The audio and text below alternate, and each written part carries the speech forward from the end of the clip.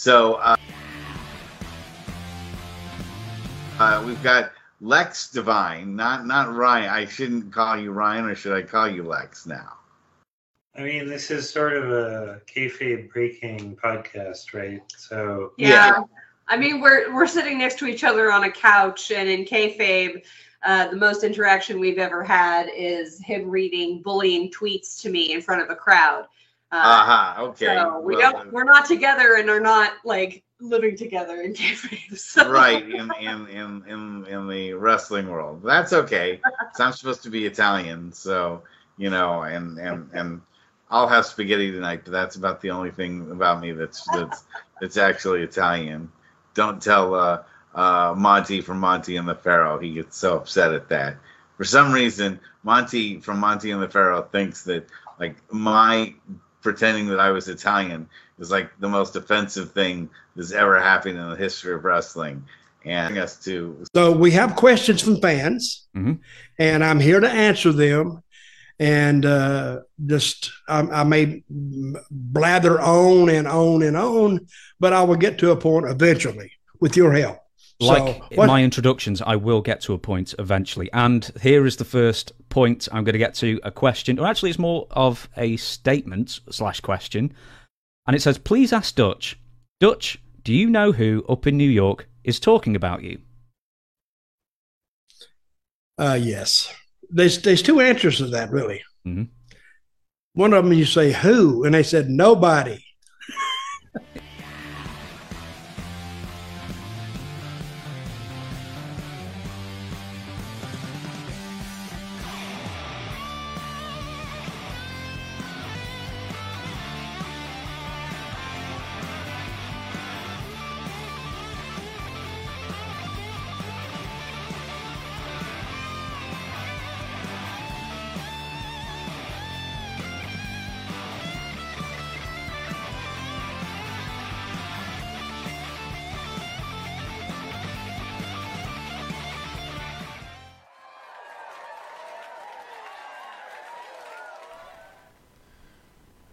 All right, welcome back to Long Island's #1 pro wrestling broadcast and the world's #1 pro wrestling broadcast, Monte the Pharaoh. Duke, you know why we're the #1 pro wrestling broadcast? I asked this to Ray before, but we don't usually ask a question. But since we're honored to have you in here, I'm going to ask you: do you know why we're the #1? You've been on everybody's show, right? Everybody loves you. You're great. Storyteller, world famous pro wrestler, but do you know why we're #1? Because you're hot and sexy? That would be one, but no. That's not the main reason. That is not the main reason. The main reason is because Jim Beam says so. You know, all these other podcasts, right? They got like Blue Chew, not knocking Blue Chew. They could end up being a sponsor of ours. Do you have Blue Chew as a sponsor of yours? Is Blue Chew a sponsor of yours? No. All right. But anyway, Jim Beam says, right? Because when you sponsor Jim Beam, everybody knows who Jim Beam is. Of course. And that probably just makes us #1. So everybody could say they're #1, but the reality is, guess what? You ain't got a real deal sponsor like Jim Beam. That's it, brother. That's it. So I don't know. You're not really familiar with the show. Hopefully after you enjoy yourself here. Hopefully you enjoy yourself here. I'm not sure. I got a fill in here, but I'll do my best to keep it afloat. My partner, Jimmy Pharaoh, he's in Florida. He's starting a new life there, so unfortunately they get to meet him in person, but maybe next time you're on, we'll get to introduce you properly. So Jimmy, we love you. I hope you watch. You think Jimmy's watching right now? He might be. I haven't seen him comment or anything. He doesn't have a YouTube page, dude. You don't know that by now? Well, I know he doesn't. I've known the guy for like over a year. I know he doesn't have cable. I mean, so that makes sense. All right, there you go. Today's news: man tied to suspected shooter in Tupac Shakur's 1996 killing arrested in Las Vegas. Las Vegas police have arrested a man in a deadly 1996 drive-by shooting of Tupac Shakur, a long-awaited break in the case that have frustrated investigators and fascinated the public ever since the hip-hop icon was gunned down in Las Vegas over 27 years ago. Wow, 27 years. Dwayne Keith D. Davis was arrested early Friday morning, although the exact charges or charge were not immediately clear. According to two officials who firsthand knowledge of the arrest, they were not authorized to speak publicly ahead of the expected indictment.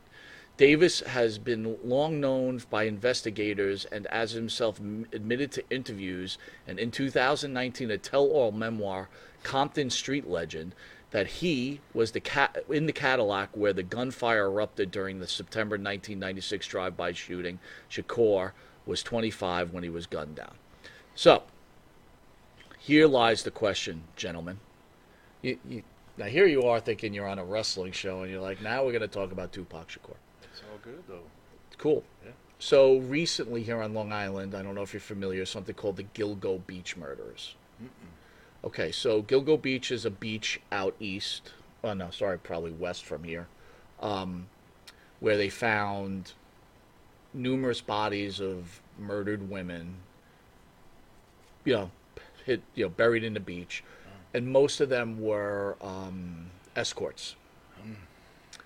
That case went on for a very long time, was a cold case forever. About 7, maybe 8 months ago, they made a task force to find the murderer after 12 years.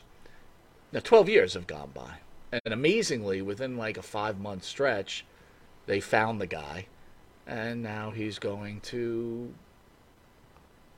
arraigned and he's going to go to court and probably go to jail for life. So now, recently, this is why I pulled this article, right? Tupac Shakur has been murdered for quite a long time. Mm-hmm. And now, out of nowhere, they find the murderer. What do you think of that? Do you think something's up here? I definitely think something's up. It sounds sketchy to me, but I don't know. Maybe they knew for a long time, or maybe it was a hit job by people other than just,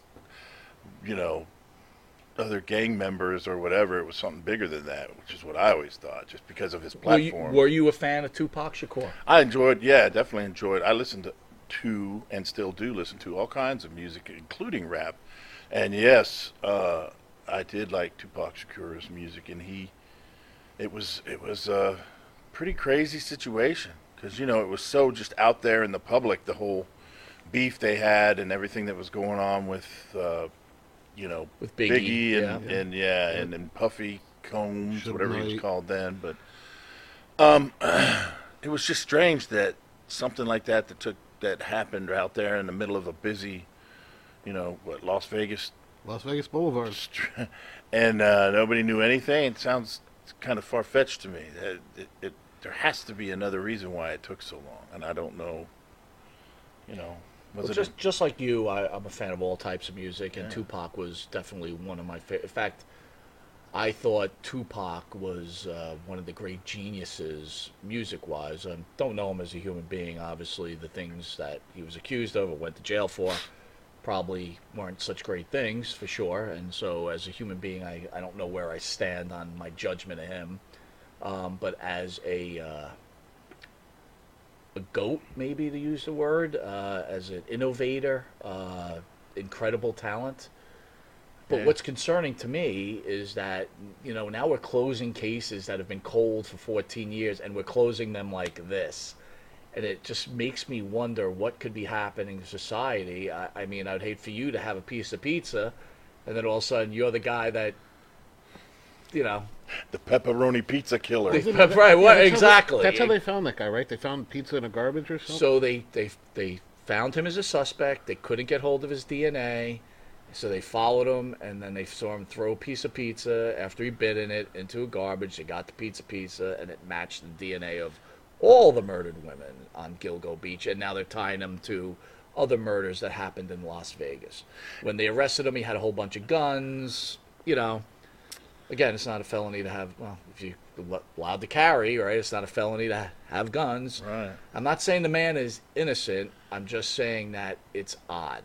It is strange because, and also he had no run-ins recent enough with the law that they would have his DNA on file, because they've been collecting DNA for quite a while on people that are especially felons or whatever. But Well, It's I just think that's strange. why they went and got the pizza, right? Because Yeah. they had the DNA of all these women that were murdered, and then needed his DNA to have this match per se. Right, and I just oftentimes they'll take up cold cases like this and they'll pull the DNA evidence, and then all of a sudden it's a match for something they have in the system because that person kept offending Right. and got new charges, doing something down the road that required them to get his DNA, and that's how they were able to make a match. But they had to follow this guy around and watch him eat pizza, and in order to get a sample of his DNA. That's pretty crazy. It is crazy.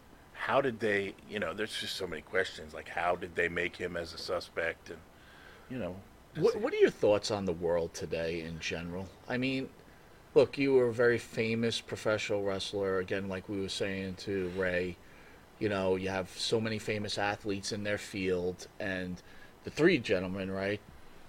Anthony, Ray, and now yourself. You're the elite of the elite. Okay, you made the show. If you're in the WWE, you've made the show, and you're the elite of the elite. That's something all of you guys should be proud of. Different time back then. You're in today's world. Like, what bothers you as a human being?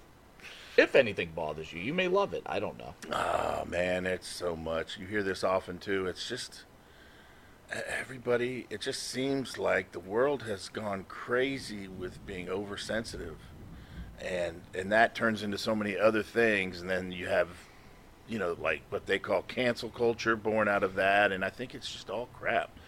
And it's just, we have swung so far. Like, we always talk about, if they had social media and cell phones with cameras when some of us were in the business, woo, brother, I'm going to tell you what, there's no telling what they could come up with on us, because we were crazy. I mean crazy. And it was just a different time.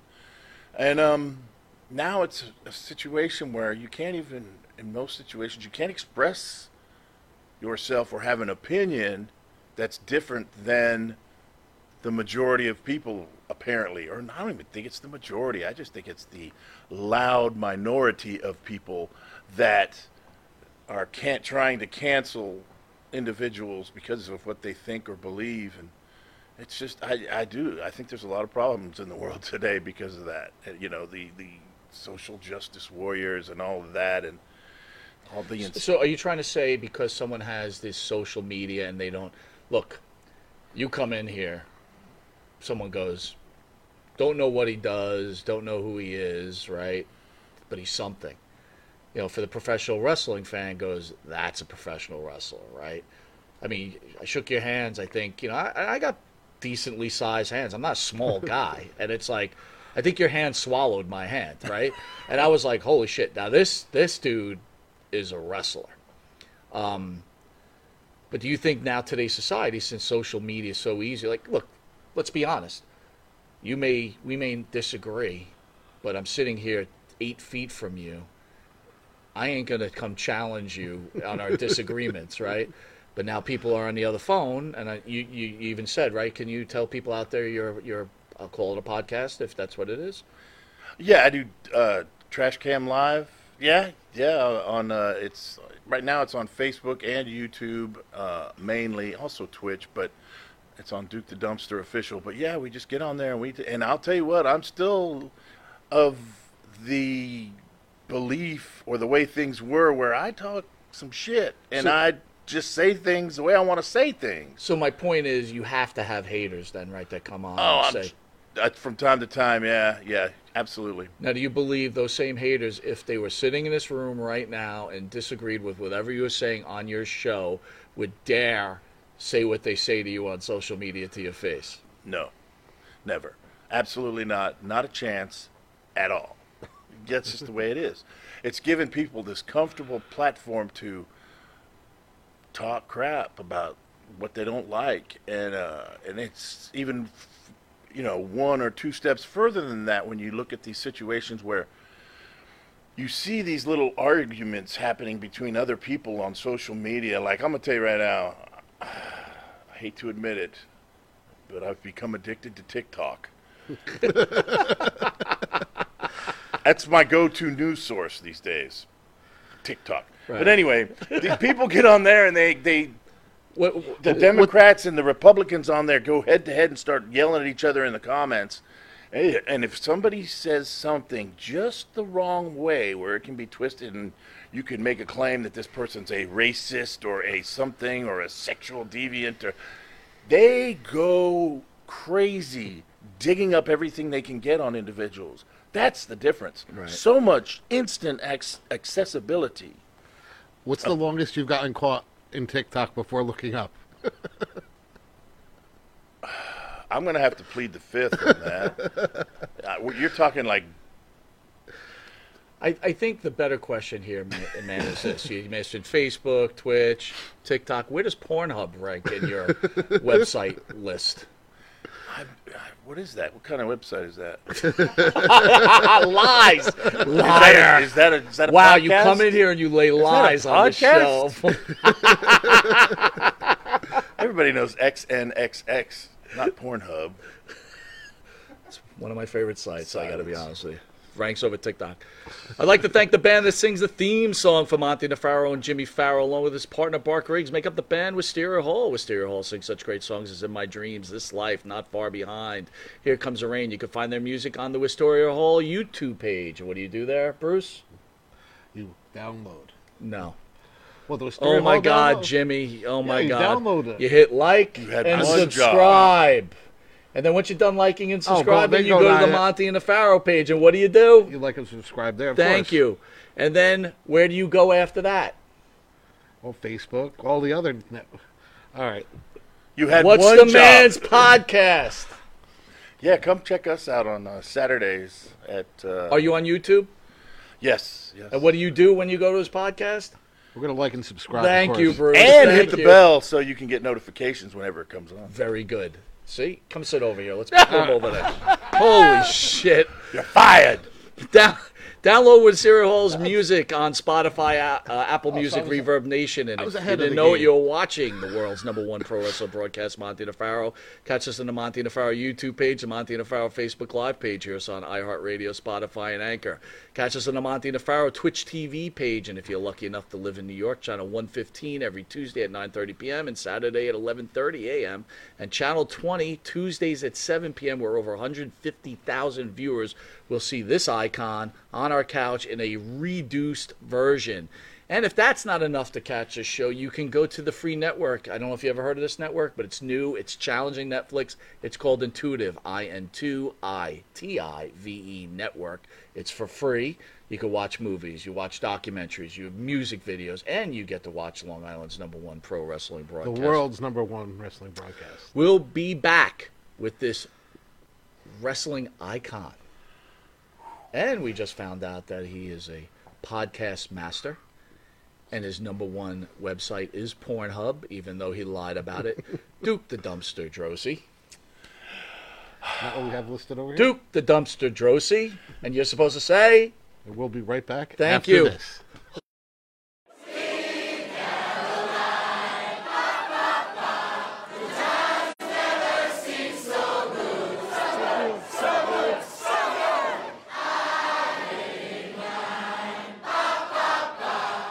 sir, Ah. Manscaped. Uh-huh. Have you tried the new equipment that's been sent? I'm afraid because it says weed whacker.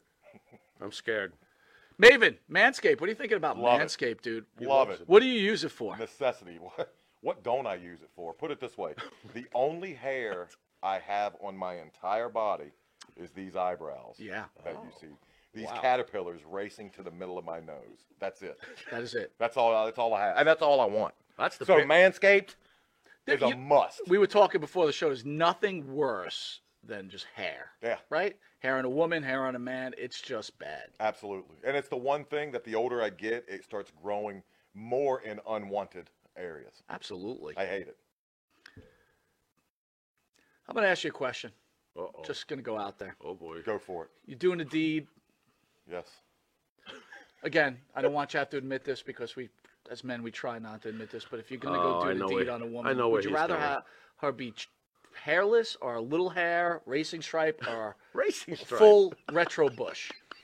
Well, Racing stripe. retro bush is out. Yes, thank you. Retro Bush is out. Yeah. I don't mind a small, well-manicured landing strip. Every now and then, if it's completely, and I'm talking like baby's ass bald, then I start. Where is that pedophilia line? I don't want to wander into that. That's very Thought of it like interesting. that. I never thought about that. You're a smart dude. Holy shit. So if the landing strip is clean enough for the plane to go in smoothly, you're cool with that? If the landing strip has, like I said, well manicured, Yeah, you can see both sides. It's not Like blinking lights on both sides of that I landing? just don't. I don't want. I don't want the shrubbery going off into unwanted areas on that as well. Gotcha. Yeah, Look but- what you found. Ooh. I got to be all honest though. Hey, the older I get though, I don't think I can be as I found it! Have you ever gone down there and she slowly brings down the underwear? Then What is retro? Absolutely. You're like, whoa! Wow, Yeah, I'm like 46, it of pops course. out? Do you walk out or what do you do? No, I muster through. I muster up the courage to get He's through. a trooper. Yeah. He's a trooper.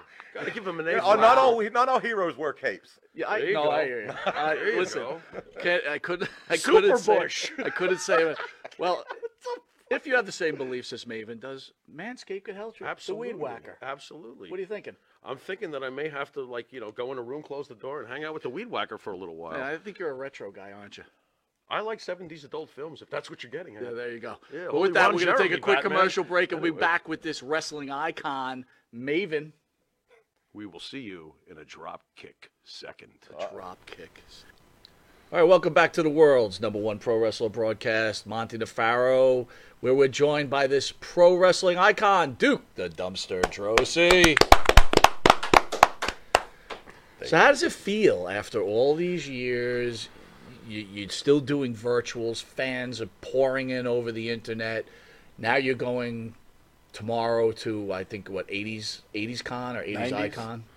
90s Wrestling Con? 90s Wrestling Con, sorry. That's all right. How does that feel? You're going to have all these fans clamoring for your autograph, clamoring for your picture. Clamoring.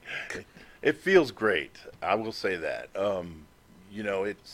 It's interesting that a lot of fans that were not necessarily there during those years are coming out now, and in sort of a nostalgic way, they're learning about those time periods in wrestling, and it's great to be a part of, and it's great to meet the new fans and all the fans really.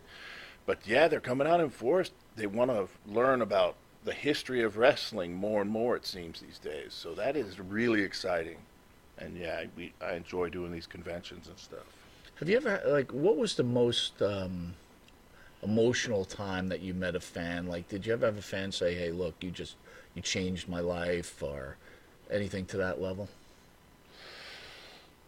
Yes, there have been actually situations. Another podcast that I do on Friday is called the Recovery Podcast. It's to help individuals with a lot of the time with substance abuse issues and things like that. And from time to time, people get in touch with me and they'll say, look, you pulled me out of that dark place, and I really appreciate it. Your positive outlook and your kind of motivation has got me going in the right direction, and I've been off of drugs for X amount of time, and that's always good to hear, because it's just such a miserable existence that it was really good to be able to affect people in that way. That is a great feeling. And also sometimes people come up and just talk about what they remember about my career back in those days, or somebody that I wrestled, and they'll pull out these little kind of points and little specifics about a situation, and I'll be amazed. I'll be, you remember that? It's like, yes, it's like these little things. So people really,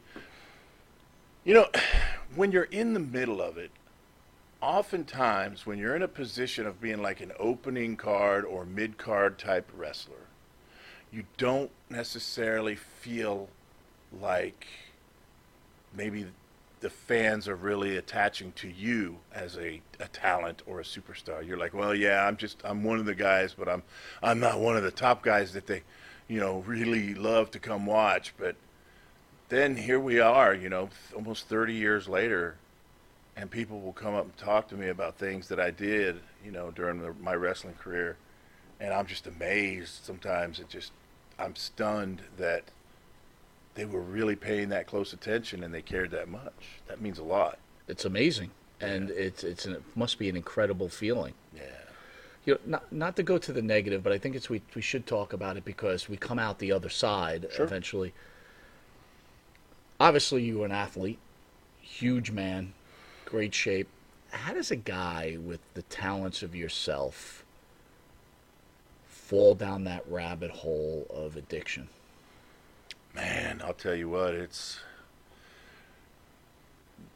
back in those days when we were wrestling in the early to mid 90s, it was difficult because, number one, it was long road trips, you were on the road for long periods of time, and you were killing yourself for very little money. There was not a lot of money in the business during the New Generation era, and you get injured, and the unspoken rule is, if you get hurt, don't tell nobody, because you're gonna get, if you're taken off the road, you're not, if you're not wrestling, you're not making money back then, and because there weren't a lot of guaranteed contracts really at all then, and you start to get wrapped up in, when you start to get a little bit more serious injuries, then you start to self-medicate, and you get any professional wrestler will tell you, we could all walk into a doctor's office tomorrow and let them x-ray our spines and our hips and our shoulders and get put on 10 different types of painkillers. That there's no doubt, because we look like we've been in a car accident, 50 times over. So if you allow it to happen, you can get sucked into that lifestyle where you need something to feel, you feel like you need something, which is a narcotic, to feel good enough to do your job. And then it becomes, you need something to go work out hard, like you need to work out in the gym, and then go and you need something to get in the ring and wrestle. And then it becomes, you need something just to get out of bed, to be able to start the day, and then again to go to the gym, and again to go to the gym. And then it becomes, you need something to help you go to sleep and start all over tomorrow. And it becomes this vicious cycle.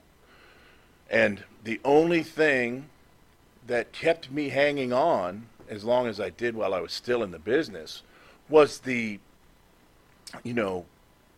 organization of it all. It's like, you have to be here to wrestle this, you got to get on this loop, you got to get a rental car, you got to show up at this building and do these promos, and all of that stuff kept me, it was regimented, and it kept me in a routine, so I was functioning, as they say. But then as soon as it was gone, because it got to the point where it got so out of hand that my behavior was becoming very erratic, and I was saying stupid things like to Vince and how unhappy I was, and I was frustrated. And so when they ended up sending me home, boy, the reins were dropped and the horses were free, and it was nonstop, and it just snowballed, and it became a massive problem. And it was 1996, I went home. 2003, I moved to Tennessee from Miami, Florida. I moved to Tennessee and went to rehab the first time. And that long I was in the hole. Yeah, from 96 to 2003, I was in this pit of hell of just every day. I once heard Scott Hall say this on that 30 for 30 special he did. He goes, I'm not going to say drugs aren't fun, because, in the beginning, drugs are fun. Mm-hmm. There's a lot of aspects of it and parts of it is fun, but then it gets to the point where you have to have it. You cannot go without it. You need it just to feel normal. And that's where the illness, the sickness comes in, and it's just a miserable existence. And it was. And that's how I kind of went down that, as you said, the rabbit hole. I went, it just spiraled out of control. And I'm one of the lucky ones, because a lot of my former coworkers are no longer with us because of those same problems. Right. So, I've been very fortunate in that respect. Unfortunately, I didn't fully get it. I made it like 7 years clean, and because of a foot injury, I relapsed and went so deep so fast that I got in trouble with the law. And when I got arrested, which was 2013, when I got arrested, that's when I realized something has to change, because I lost everything again. And you lose everything over and over and over, and the people you love start to move away from you, and you lose the things that you worked so hard for. And by 2013, I was a school teacher, and I was really good at it. And when I started taking painkillers because of a foot injury, it was over. Lost it all. Yeah. Wow. So, but yeah, I caught charges and got felony convictions, and I just decided, I'm going to go to rehab and get off of drugs, physically clean and sober, and then I'm going to do everything I could possibly do from that point forward to stay clean and sober and learn everything about this so I can function and maintain every day and work on it. Because the first time around when I got clean, I was clean physically, and I said, okay, I'm good now. I'm going to go work on getting a new career, which is what I did. And I didn't think about addiction issues ever again. That's a mistake. See, any addict in recovery will tell you we have to maintain on a daily basis somehow. And it doesn't have to be a battle. It doesn't have to be difficult, but you do have to maintain it. And a big part of what I do now is I work with other people who are going through the same situation. And with the court systems where I live, I work for what's called a drug court or a recovery court and a mental health court. And we just try to offer something other than just locking people up, help, and that's become my passion in life. I never thought I'd have another passion in life after wrestling, but I found one because, the whole process of getting clean and sober it showed me that happiness is possible in life. You don't have to stay stuck. There's always hope. You just have to open your mouth and ask for help. And that's what I try to teach people every day, man. It's just become my life. Great message, man. God bless. Thank you. Hero. Let me ask you, some of the older wrestling fans, or the wrestling experts, we'll call them, would say this is why Vince McMahon is evil, right? Because he doesn't take care of the people who have made him a billionaire. Does Vince McMahon owe wrestlers or wrestlers like yourself who find themselves in trouble or find themselves in a medical condition that they may not be able to afford, right? Because maybe something went wrong. Does he owe them their recovery? Does he owe them, lifetime life insurance? What are your feelings on that? That is a good question, and it's a complex question. But I will tell you, I've learned through the process of learning about myself over the years, I've learned a lot about the way that I felt about Vince McMahon and the WWF, now WWE, over the years. Because at one time I was and there are a lot of wrestlers who end up being very angry and bitter. And I was one of those people that was very bitter and angry about not just Vince, because he lied to me about this and that, and it never happened, and blah, blah. You hear that story over and over again from people. And I was bitter and angry, and I wanted to blame him and blame anybody else, like Shawn Michaels and the Clique, or whoever you wanted to put blame on. And the reality is, years and years later, when I had to when I was getting into recovery, and I had to take a hard look at myself, I realized a lot of that shit I brought on myself. And I had to take ownership of my part in it. So I can't blame Vince McMahon for the things that happened to me in wrestling. I made a lot of mistakes, and I own those, and I take responsibility for that.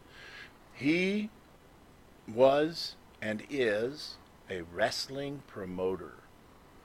And that's what promoters do. They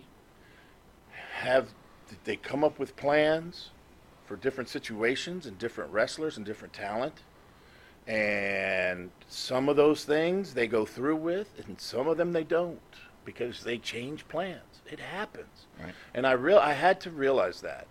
And the one thing, though, that I used to always think was, how can they not, it's not their responsibility that people became drug addicts either.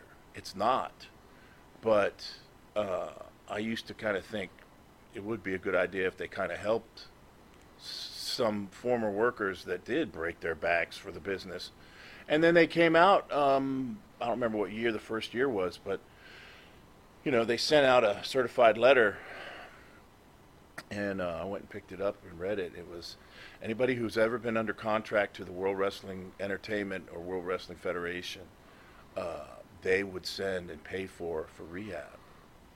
And they started that program as part of their wellness program. And I have to respect that. Now, I had too much pride to ask them to pay for my rehab. Yeah. And actually, I still had insurance at the time because I was a school teacher. I had state insurance and all kinds of stuff until I got my license revoked when I, caught the charges and everything. But I appreciate the fact that they made that effort. That's a big deal. Sure it is. If they offer to send guys to rehab, that means they actually do care. And I know maybe people say, hey, he's just covering his ass.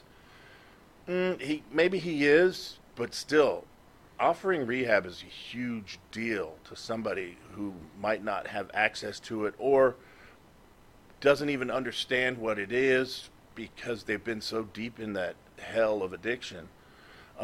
Giving somebody, a lot of times you give somebody that opportunity and they learn these things about themselves and they make the changes. So I think that's a huge gift from them, So in that respect, I have to say, they have done some things to try and help some of the boys. Because I appreciate you saying that, because it's like, for the average Joe like myself or Bruce, right? A lot of companies don't offer that, right? It's like you're on your own. And I fail to understand, because someone becomes a billionaire because of his vision and he convinces someone to do something, or this person wants to do it, and he makes a lot of money off of it, that he now is fiscally responsible for those people. I mean, the real world just doesn't act like that, right? It just, no one's fiscally responsible for you, right? No, I have to take ownership of all the things I did. I knew what I was getting into. It was like the thing with the concussion deal. I knew what I was getting into, and I had a lot of concussions before I even went to the WWF. And somebody approached me. It's funny because it was after I got busted, and I was still on probation. And whoever, one of the lawyers from that lawsuit, for the concussion lawsuit, tried to contact me through my probation officer. I was like, are you kidding me? These people are looking for me through the probation? You got to be kidding me. And I never called them because it was the same attitude. I was like, I knew what I was getting into, and I can't blame Vince or the company for any concussions I had or anything else. I mean, my body is ravaged with injuries. I lost a foot, for God's sakes. Right. But that was the chance I took. I thought I was invincible at one time. I flew all over the place and landed hard on concrete and, all sorts of other situations many times. But, again, I got to take ownership of my part in that. I was bouncing around like an idiot and jumping around. I knew what I was getting into. All right, I'm going to ask you this, and then Bruce, I'm going to let you take over, because we're getting Bruce ready. Good. Get this opportunity. Feel free to rip them apart. How do you feel about GoFundMe pages? GoFundMe pages? Yeah. I think there is a time and a place for GoFundMe pages. However, I think like most other things in today's society, they have been abused and misused and overrun with a lot of people that maybe don't need to have GoFundMe pages. So I don't want to interrupt you, but I want to throw something at you, and obviously I want your honest opinion. I'm sorry. When I see a guy like Jake the Snake Roberts, for example, who's made millions of dollars through his career, and he spent it all, right? Right. And now he's going to go have shoulder surgery, so he puts out a GoFundMe pages. and he expects these wrestling fans, and it's a large network of people. You know, you think if every wrestling fan gave $1 to Jake the Snake Roberts, the guy's going to be a millionaire again, right? I've got a problem with that. I just don't agree with it. And I'm asking you, I'm going to let you continue. I'm sorry I interrupted you. What are your thoughts about something like that example? One of the very difficult lessons I had to learn about myself as I was going through recovery is there's going to be a lot of shit that goes on in the world around me that I don't agree with. But I've learned that, you know, I've just got to do my deal in life and stop worrying. I can't worry because, you know, I didn't, my pride wouldn't even let me use the WWE's money to go to rehab. I could never set up a GoFundMe. I don't see myself ever being able to do that. So when other people do it, it makes me kind of cringe a little bit. And yeah, I don't, but you know, it's, people are going to do it. I don't know. For me, it's, you know, I don't know if it's shame or what you call it. I have or don't have or whatever, but I don't know. I don't believe it's something I would ever do. And I don't. There's a lot. Most of the things I've ever seen on GoFundMe, I wouldn't give money to. By the way, your subscriber count on YouTube just dropped by 5,000. Yeah. Bam. Go ahead, Bruce. It's all yours, big guy. All right. Well, let's take a step back here. So, when did you actually decide to become a pro wrestler? Well. Now you're going to get into the boring shit there, bud. I kind of knew when I was a kid. I was watching Championship Wrestling from Florida at the time, and I just watching that every Wednesday. I would go. They did the live show loop through Florida, and I would go to the Miami Beach Convention Center, and I would stand by the locker room and watch the wrestlers go out and wrestle. And all that. I was such a fan. And who were your big idols back then? Ric Flair, and I back like when I was younger. You know, Blackjack Mulligan when he was in the Championship Wrestling from Florida. I remember the feud he had with Kevin Sullivan when Kevin Sullivan started the I don't remember what he called it, something. He was the Prince of Darkness, and that's when Luna first broke into the business. There, shaved half her head. And Bob Roop shaved half of his head, and my buddy Abu Dean was part of it, and it was that affected me. I was like, man, this is so cool. And the purple haze. It was so dark, but it seemed real. It was great. Yeah, even though I kind of knew wrestling wasn't necessarily all real in terms of it was predetermined kind of. I still was. I was into what they were doing. Yeah, I watched that video of Luna shaving her head. It just seemed surreal. It just almost cultish.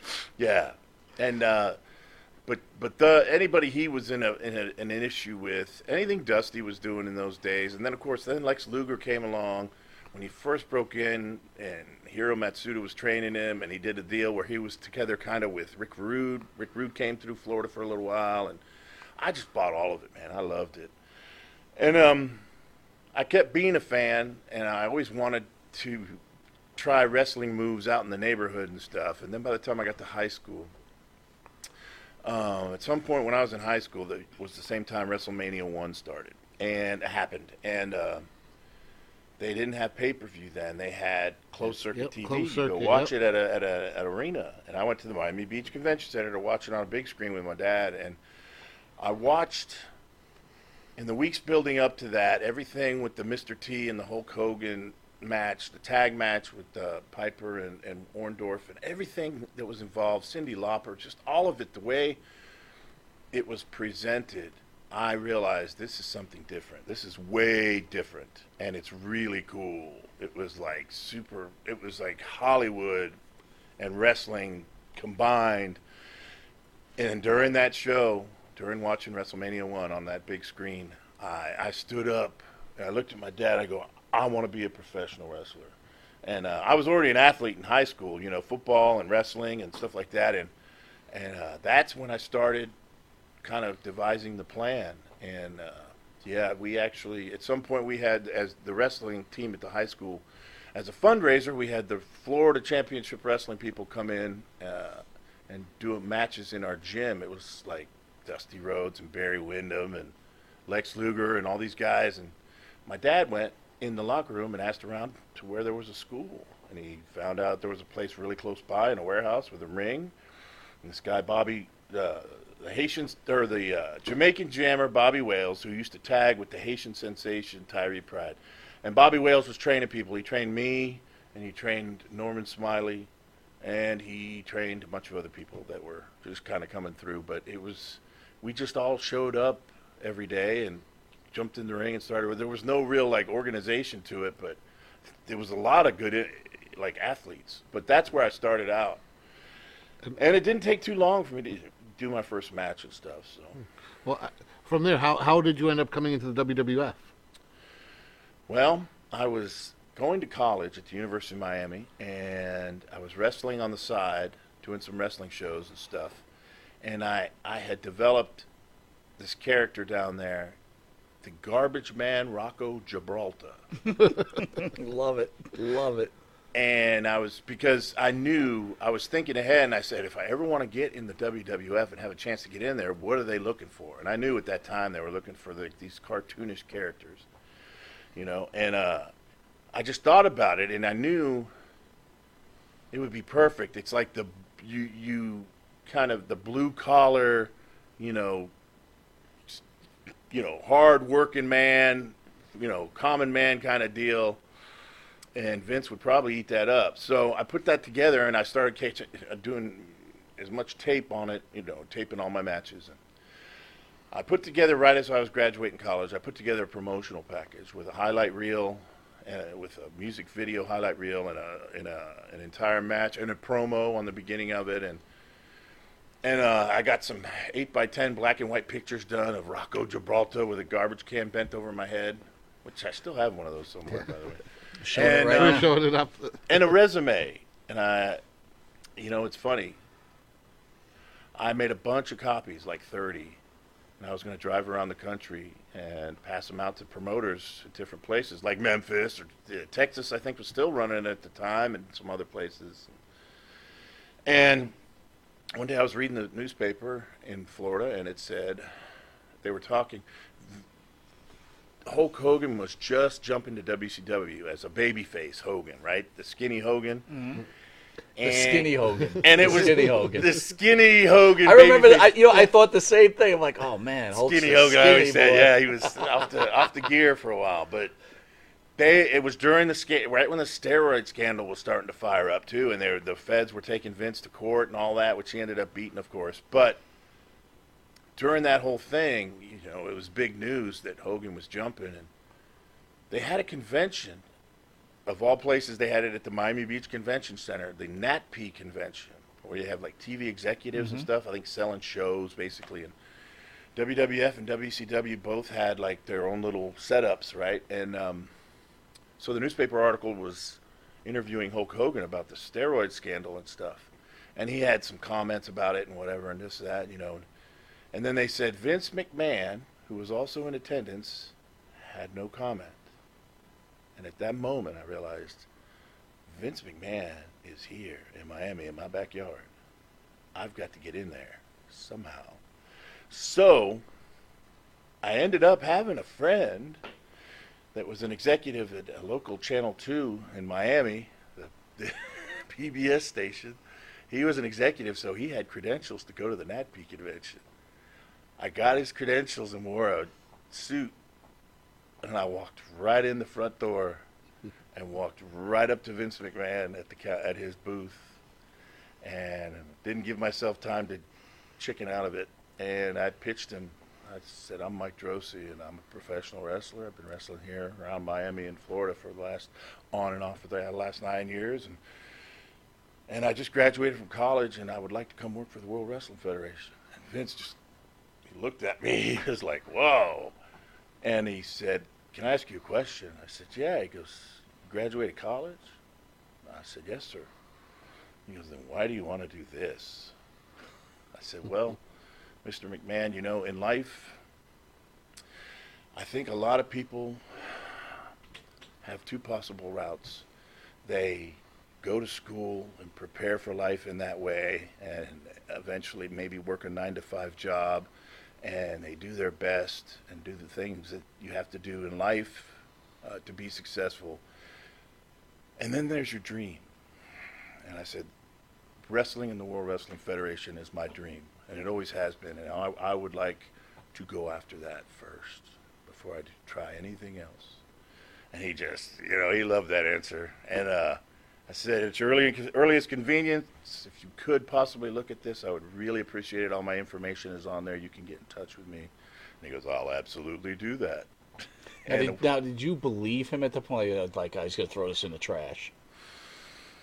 No, I didn't. I think that, what's interesting is probably 2 weeks before that, they did a house show at the James L. Knight Center, and the agent was George Animal Steel. Mm-hmm.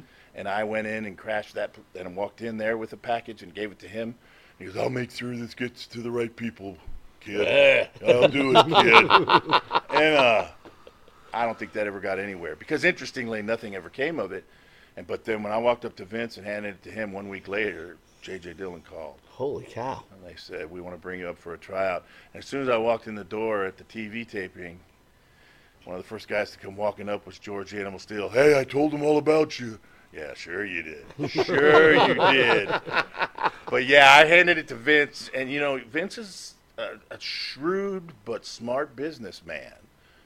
If nothing else, well, he's a lot of other things too, and he's a hell of a promoter.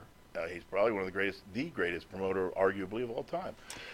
But if he sees a potential opportunity, he had to at least take a look at it, right?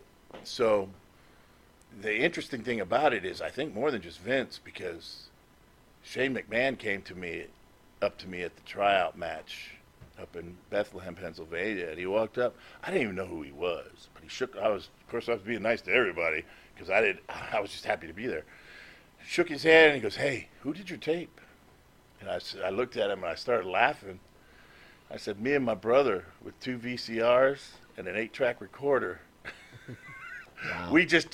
I had like 50 VHS tapes, and I went through each and every one meticulously, and I scripted it with counter numbers of moves I wanted to use, and I created a script of a highlight video, and I put that together, and it just turned out to be really cool with power slams and press slams and boom, all this stuff I was doing. And then somehow me and my brother decided to put Cool Mo D's I Go to Work over it. And it turned out so cool by dumb luck. It was so cool. But yeah, it was 2 VCRs. And I just kind of took each one by one. I took the clips and put them onto one master tape. And we put it together. And then we stuck a match on the end of it and a promo on the beginning of it. And that was it. And here you're there. I want to ask you this first as the fan, because you mentioned it when you were discussing, WrestleMania 1. Does Cyndi Lauper deserve to be in the Hall of Fame, and is she the one that changed the face of pro wrestling? Yes and no. Yes, she deserves to be in the Hall of Fame. No, she didn't change the face of pro wrestling necessarily, but she was part of it. And for that, she deserves to be in the Hall of Fame. They have a celebrity wing, as they call it, in a Hall of Fame that doesn't physically exist, but a celebrity wing. I think they should have a gimmick wing. Damn it! Yeah, I agree. That's what I think. I agree. Why does that have to be a gimmick ring? I think. All right. Now, listening to you talk about Vince, and I don't want to make this all about Vince, but I see this respect, but disrespect, like you don't like him. Well, I couldn't work for him. Well, let me ask you this: when Vince has had some really strange couple of years, right? Became a really super billionaire, sold his company, but also was sued for sexual harassment. When you heard the sexual harassment suit against Vince McMahon, what were your thoughts? Were you shocked, or were you like, I knew that was coming? I would say I was not completely surprised. He's a very powerful man, powerful individual. But more important, though, than that is, in situations like that, I've learned, one of the big things I've learned about myself is when I see somebody in a situation like that, in some way, it humbles me, because at one point I was in a very low, dark place, and it wouldn't take much for me to be right back there. And so when I see people going through situations like that, I've learned that the proper response is to not enjoy or revel in the fact that they're suffering, because Lord knows I suffered a lot, and I hope nobody would have enjoyed that. And but it does me no good, because honestly, if you take some delight in somebody else's misfortune, that is a form of resentment. You're showing resentment towards that person. And if you hold resentment inside of you and in your heart about somebody or some situation, it just makes you sick internally. It makes you mentally sick sometimes. And I that was a big lesson I had to learn. I mean that's a great and you know what, that's a very hard role to play, right? I mean, God, holding anger, and it's, you know, I have trouble with it every day. Sure. Speaking of that, right? And again, I don't know your relationship with them, but you were at the time when the Clique was evolving within pro wrestling. How did the Clique treat you? I always got along with them. I got along with everybody. But at the same time, I did harbor, at that time, some bitterness towards them, because they were getting all the opportunities. They had all the power. They had Vince's ear. And my response back then was to be bitter and angry. And I'm sure I even complained about it a bit in front of some other people maybe, or other wrestlers, and which probably wasn't good for me as well. But I never had problems personally with them. I used to go out to the bars and party with them. Like, Lord knows, I carried Sean out of a few bars, and me and Scott Hall partied many times till the sunlight came up. And you know, but they, you know, they would go out and party with me, but they wouldn't necessarily do business with me. They wouldn't wrestle me. Were you around the time when Michaels got beat up by those Marines in the bar? So we had Shane Douglas in a while ago, and he tells a story like he just didn't even believe it. He said it was a bunch of bullshit. What do you know about that situation? What did you hear within the locker room? Well, you know, depending on who it was, you got a different story. Like the people that were really bitter and hated the Clique, they would come up with all kinds of stories that, you know, they thought happened. I actually sat down right after it happened. I was sitting at a table, I think it was like we were eating before the show at catering, and it was me and Kevin Nash and Sean, I believe. I'm pretty sure that's who it was. And we were sitting there, and Sean was kind of just telling, you know, he was talking to Kevin about it, but also me. I was sitting there, and I remember looking at him, because there was a few times I got him out of situations like that in bars where he would be fucking with people and pissing them off. Right. And I remember telling him, I go, well, if I was on that loop with you, it wouldn't have happened. Now, I don't know if that's the case or not, but they were telling us. I tend to agree with you, by the way. I would think it wouldn't have happened.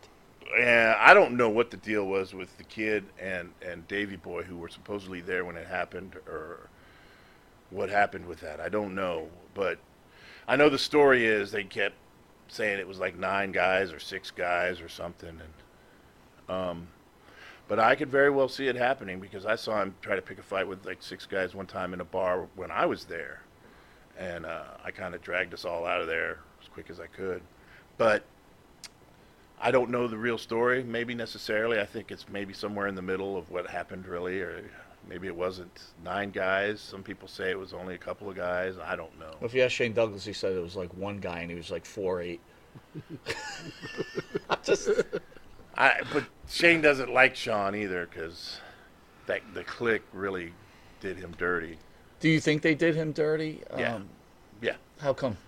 Because he was a great talent and a great wrestler, and he could have done great things at that company. It's just he was dead in the water before he even got started, because he rubbed somebody the wrong way, like one of the Clique boys or something. I mean, when we had Scott Hall in, Scott wasn't very complimentary of him. He said he heard all these great things about him, but he was small and he was slow and he really couldn't wrestle. History, though. You know, it's when the guy came in, certain people were all excited about working with him, because he is a talent. He was great, a great wrestler, and still is, I'm sure. But, things went the way they did, and everybody creates their narrative later on as to why it happened. And, a lot of times people will say things that justify their position.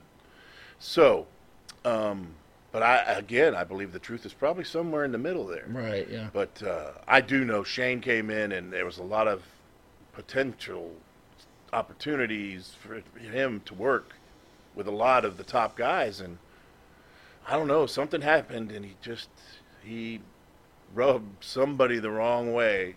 Like he didn't jump into their reindeer games or something right away, and maybe they just were turned off to him, and from that point you're done. Back then you'd be done because they would, I've even heard him say they would tell Vince to starve people, which means you're hardly ever booked, you're not getting paid, and that happened. I saw that. Hell, I think it even happened with me, which I don't know why, because I wasn't a threat to any of them. I was nowhere near them on the card. But I do know, when Shane Douglas came in, everybody knew he was a good worker, great worker. So that goes back to my original question then, right? It's like, you forgive, you don't harbor that pain, but think about it. You're a huge guy, right? You had a good-looking guy, right? Probably they could have done maybe a better gimmick with you, but I thought the gimmick was fine. You also now have relationship. You just said you've dragged them out of bars. You've ate at catering with them. And then you hear that they're stomping you out. How do you forgive that? A potential $1 million career destroyed by 4 guys. Just because things went a certain way and I think maybe something happened doesn't mean it necessarily did happen. But even if it did, one big thing that I realized as I look back on the years that I was there, and the things that happened to me and the things I went through, again, a lot of it was of my own doing. And I realize now that no matter what's going on or how bad things can seem, there are certain things you can do to get yourself over, especially when they put you on live TV. Mm-hmm. Look at what Rocky Maivia did. And he had a lot of heat with people like the Clique and stuff early on. But he turned it around because he persevered, because he got himself over. Steve Austin, he was just drolling along in mid-card status in the beginning. And then he really started to kind of break out and show his personality, and he got himself over. Hindsight being 2020, I wish I had understood that part of the business. I didn't. I took everything personally, and I thought somebody else should be pushing me. I thought the office needs to be pushing me. You hear that a lot with people that are bitter. But again, if they weren't pushing me, I should have pushed myself. Right. I realized that much later on. It took a long time. But yeah, I was bitter and full of regret for a long time. But, things happened the way they did. Because I've told, from time to time, I will speak to Steve Austin. Oops, I just dropped a name. But I said, he asked me if I had any regrets. And I told him, I said, yeah, there are certain regrets. But, I was clueless when I was there. I admit that. And I'm fine with that. I was clueless. I once heard Bruce Pritchard say Duke was too nice for the wrestling business. I guess I was. Maybe I was. I wanted to be friends with everybody. And Sean used to kind of laugh at that. He'd say, you can either make friends in this business or you can make money. Right. But not both. Well, I wanted to be friends with everybody and have fun while we were all doing this thing. Right. That's kind of not how it worked, completely. So it took me a long time to realize those things. Well, I got to get you out of here. Okay. I could literally talk this interview for 5 hours. Unbelievable. We're going to hit you with the Pharaoh's final question. Uh-oh. Pharaoh's not here. The last 2 interviews, Bruce is... Believe me, I noticed Pharaoh's not here, man. Right, I understand. Bruce has jacked this up a million times. Eric, you want to come in and promote your stuff real quick? Sure. And then we'll get to Pharaoh's ESS, ladies final and question. gentlemen. Where do you want me to sit? Like right next to Is there a mic? Mike? Is there a mic ready? It'll pick you up, Look right? at He'll be big good. Time. Look at big time here. Is there Go a ahead. mic? Go, run. Oh, run. Run. Did you ever hear Eric Sims run? Run, Forrest, run, motherfucker. Do you mind if I dance with your date? God damn it, motherfucker. Dang, dude. Why you got curse, bro? Yeah. All right, Eric. Have at it. All right, it's no BS. It's your cult hero. It's ESS. Of course, we're here with Duke the Dumpster Drosy, and you're going to see him along with TL Hopper, Dirty White Boy, and my boy Doink the Clown. You know, you got the Garbage Man, the Plumber, and the Clown. Oh my! 90s Wrestling Con tomorrow, Rockaway Mall at Rockaway, New Jersey, and be there. Come on. It's no BS. It's your cult hero. It's ESS. Real quick before the final question, one more question from me, Mike, to you is being around Vince, right, and your discussion, you mentioned that you've seen Shane and stuff like that. How was Shane and Vince's relationship that you could see? Shane McMahon? Yeah. It was very interesting, actually, because when I first met Shane, as I said before, I didn't know who he was. I didn't realize he was a McMahon because I didn't know who was in the McMahon family. Right. And he used to refer to Vince as Vince. He didn't call him Dad. Right. He called him Vince. And when I realized he was his son, like weeks later, like when I went in to do my vignettes, he produced my vignettes in the beginning. It was during that process I realized, oh my God, this is Vince's son. I'm glad I didn't say anything stupid. But he was still calling him Vince. But it was just interesting that he was kind of learning each part of the company. And at that point when I came in, he was in the studio, but he was like an employee. He wanted to be an employee because he wanted to learn everything about each aspect of the company. So, yeah, that's how I met him. But, The reason I bring it up is when Maven was in here, Maven said that Triple H was the son that Vince always wanted. Would you agree with that comment? Maybe. I mean, there were definitely, later on, after I was gone, it seemed like there was a rift between Shane and Vince, where Shane even left and went and did other things. So that should tell you something, I guess. But yeah, there you go. Yeah. All right, Pharaoh's final question. Let's hope he... Can I plug one other thing? Please? Sure, you can. The Gimmicks of the 90s tour rolls on not only Saturday, but Sunday. So if you can't make 90s Wrestling Con, we're going to be at the Wrestling Universe in Queens, New York. Duke the Dumpster Drosy, TL Hopper, Dirty White Boy, Doink the Clown, Miss Jacqueline, and who else knows who's going to show up? It's 11 to 2 at the Wrestling Universe in Queens, New York. And if you know about the Wrestling Universe, you'll know where to go to come see these stars. If you can't make it, the 90s Wrestling Con tomorrow. Eric, is it true that I heard that you're going to sell signed toilet plungers at this event? They're in the car. You damn right. They are in the car. So, TL Hopper will sign the plungers. Listen, fine, I get it. But here's what I said I couldn't find garbage cans for the garbage man to sign. Ace Hardware. What are you talking about? I brought this. I brought this up to Ray, and here's the garbage can right next to you.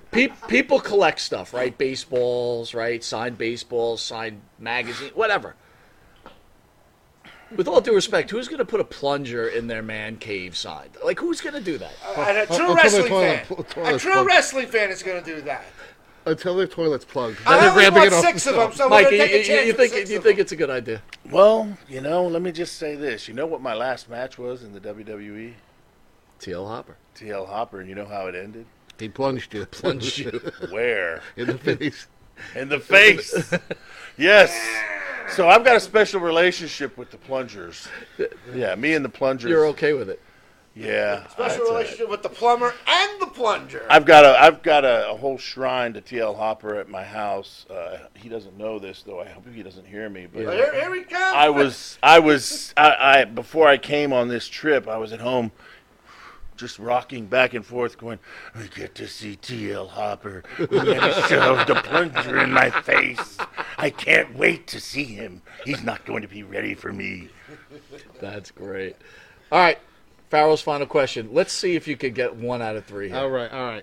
So you name dropped a little bit before with Steve Austin. Now, I read somewhere that back when he was coming into the WWF as the ringmaster, that you had a little bit of an issue doing a job for him? I refused to do a job for Stone Cold Steve Austin, arguably the greatest professional wrestler of our time. Yes. But no, yes, he was. Here's the deal. I told you I was very frustrated. When you started the WWF back in those days, you signed for an initial 2-year deal. No guarantees, really. It was just a chance to work there. And if you made it through those 2 years, you could re-sign for 1 year. Well, right as my 2 years was coming up, they weren't really using me much. I wasn't getting booked. They were killing me on TV. And I was pissed. And my contract, the initial contract, was about up. And I came into TV one day, and at that point I wasn't even bringing my bag in the building anymore because I was never on TV. And out of the blue they said, Duke, you need to go get dressed. You're going to wrestle the new guy. And the new guy at that point was this guy, Steve Austin, who I knew who Steve Austin was. And they were calling him the ringmaster. And this was one of his if not his very first match. And I just remember, like, feeling this, in the pit of my stomach, this sickness of, these sons of bitches have not had me wrestling on TV for the last however many months. And now they want to just pull me back in and kick my ass once again. I was like, I'm sick of this. And then, of course, I was kind of riding with Bret Hart at the time, and I was sitting next to him in the locker room, and he just looked at me and he goes, I'd refuse to do it. And I went, I can do that? He goes, I would. So I went and talked to Bruce Pritchard, and I said, look, I don't know what you guys want me to do, but you guys are killing me, so I don't know if I think maybe I need to leave or something. And he goes, wait, don't do anything. Let me go get Vince. And he's like, I had this feeling like, oh my God, they want me. He doesn't want me to leave, right? No. So Vince talked to me. Vince talked to me the next day. At length, we spoke. And I told him what I really wanted to do, and I wanted to turn heel and do all these things. And he goes, we're going to do it. Absolutely, pal. You got it. Very good. Good invitation. And I was excited and signed the 1-year rollover. Still no guarantee, just a bullshit chance again. Signed it, and literally the ink wasn't even dry, and they were jobbing me out to people on TV again. Oh, man. They got me to re-sign, because what little bit of money they did put into me, they wanted to have a return on it by, letting me put people over or whatever. But yeah, as soon as I signed that, and I remember it was, I was really just pissed. And I remember going home and calling my mom, and I told her what happened, and she goes, she was just disgusted. She goes, oh, Michael, don't ever believe a word any of them say ever again. Mm. And I held on to that for a long time. I was like, I can't trust any of these people. And it just, like I said, spiraled out of control and got a lot worse. But yeah, and we still laugh about that to this day. I always rib him. I go, I wouldn't do a job for you when you first came in. One of my stellar, one of the stellar moves in my illustrious career is not putting over the greatest pro wrestler, arguably, of all time. Well, I want to thank you for joining us. Incredible interview. Once again, you want to promote the man's... Yeah, we've got to make sure you check out Trash Cam Live.